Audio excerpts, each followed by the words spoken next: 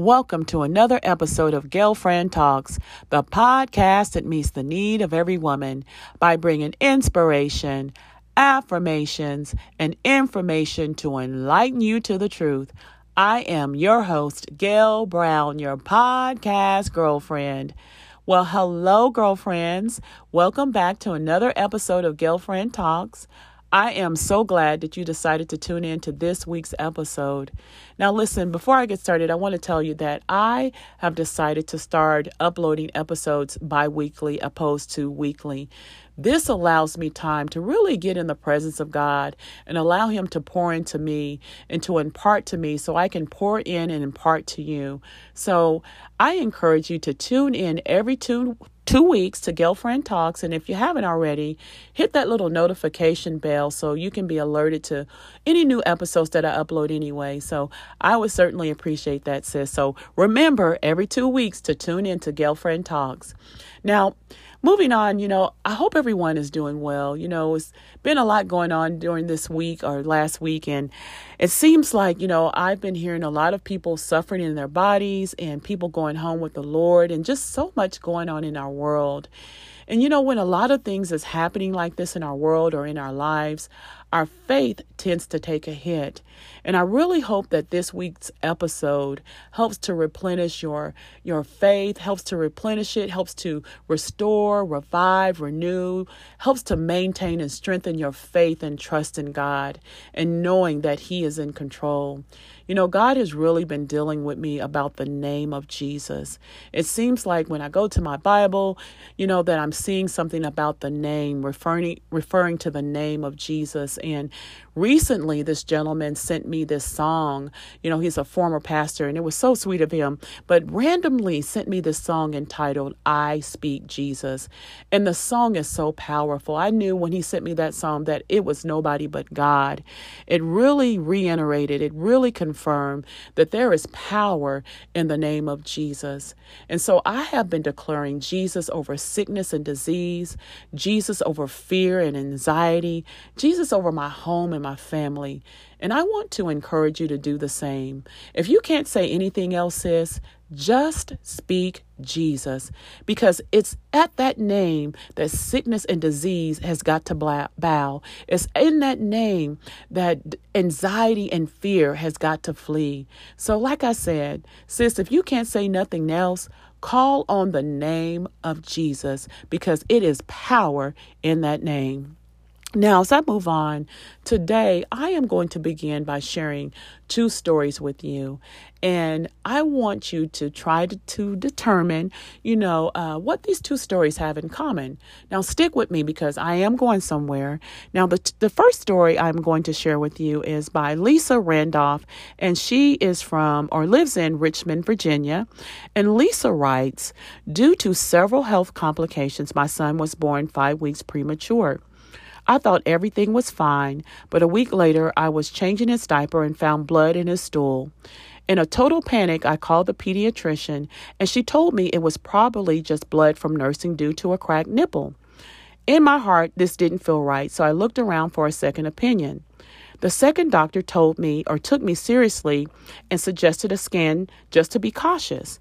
I decided to trust him, and we discovered that my son had, now these 2 words, ladies, now are new to me, so I'm not probably pronouncing them correctly, but they are necrotizing enterocolitis. And this is a very serious intestinal illness common in premature infants that can sometimes be fatal. Time was of the essence, Lisa writes. If we had waited even one more day, he could have died. He was admitted and treated for 14 days in a hospital. Today, praise God, he is 13 years old, thanks to my trust in a fantastic team of doctors and in my own motherly instincts. Now, in another story, Katrina Plyer from Tuscaloosa, Alabama writes, as an athlete, I've always worked hard to push myself to my limits, and with that usually comes some aches and pains. So last year, when I started to feel some muscle soreness after a tough workout, at first I didn't think it was a big deal.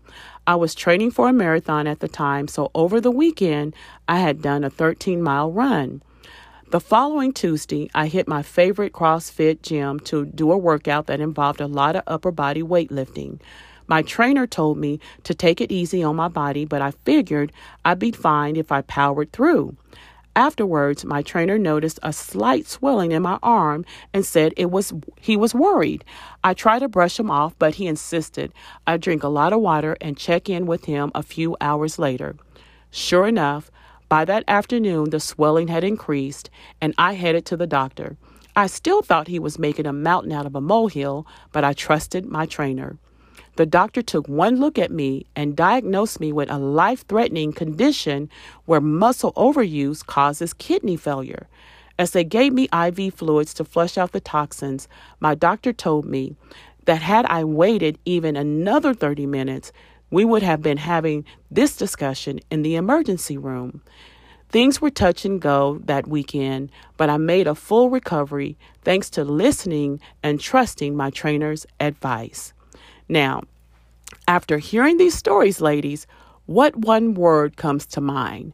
I'm going to give you a little time to think. Okay. If you said or if you guessed trust, you are exactly right. Now, recently, I read this online article and it really enlightened me about trusting God. So today, I want to share with you about trusting God, especially in these turbulent times we're in right now.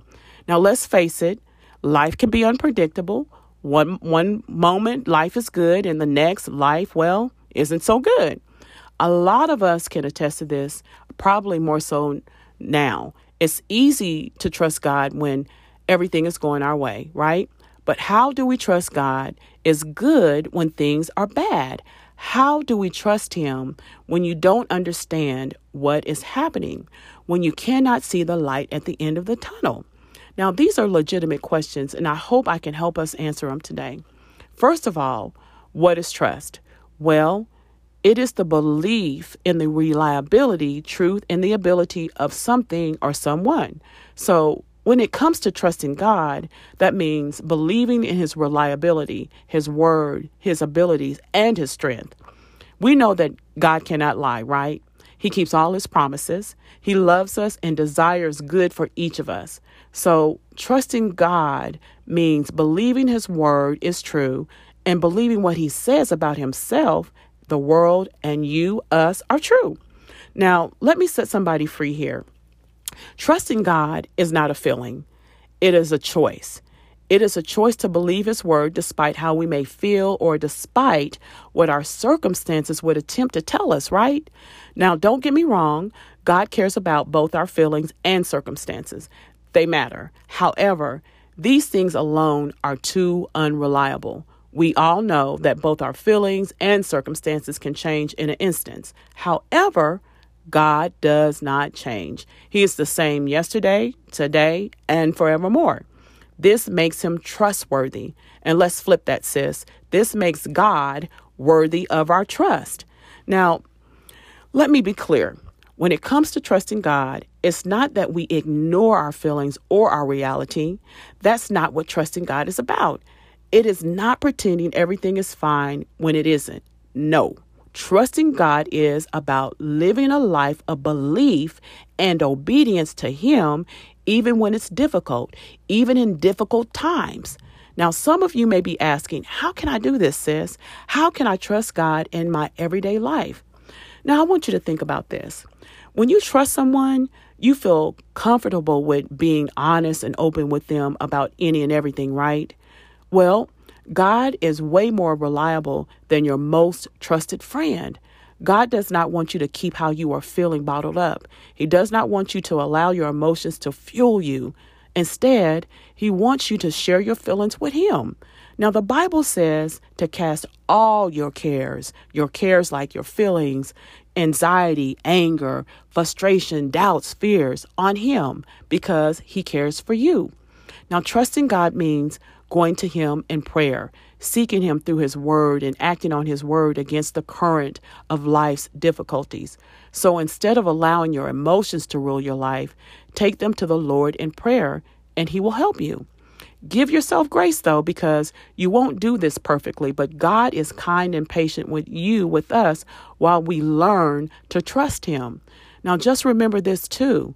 Jesus himself was overwhelmed by what was before him. He went straight to the Father before he went to the cross. God cares about what concerns us, and he sees you, sis. He sees us. He is El Roi. He is the God who sees. This is comforting to know.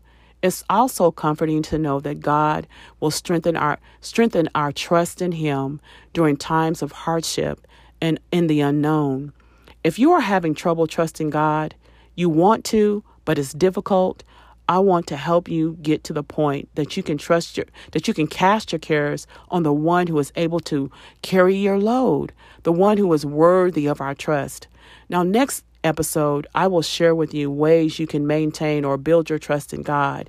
In the meantime, I leave you with this week's quote, and I want to suggest that you say this as an affirmation this week. Now, this quote is by C.H. Spurgeon, and it says, "To trust God in the light is nothing, but to trust him in the dark, that is faith." I'm going to add to that, though. I'm going to add, Lord, I choose to trust you today. And I want you to make that your affirmation for this week. If you are wavering in your trust in God, ask God to stabilize your trust in him, and he'll do it. Now, as I close, I want to encourage you to follow Girlfriend Talks by hitting the follow button, as well as hit that little notification bell, as I said before, so you can be alerted to any new episodes that I upload. And if this podcast has been a blessing to you, I encourage you to share it with family and friends. Now, remember, girlfriends, I love you, I'm praying for you, and you've got this because God has you. Be blessed.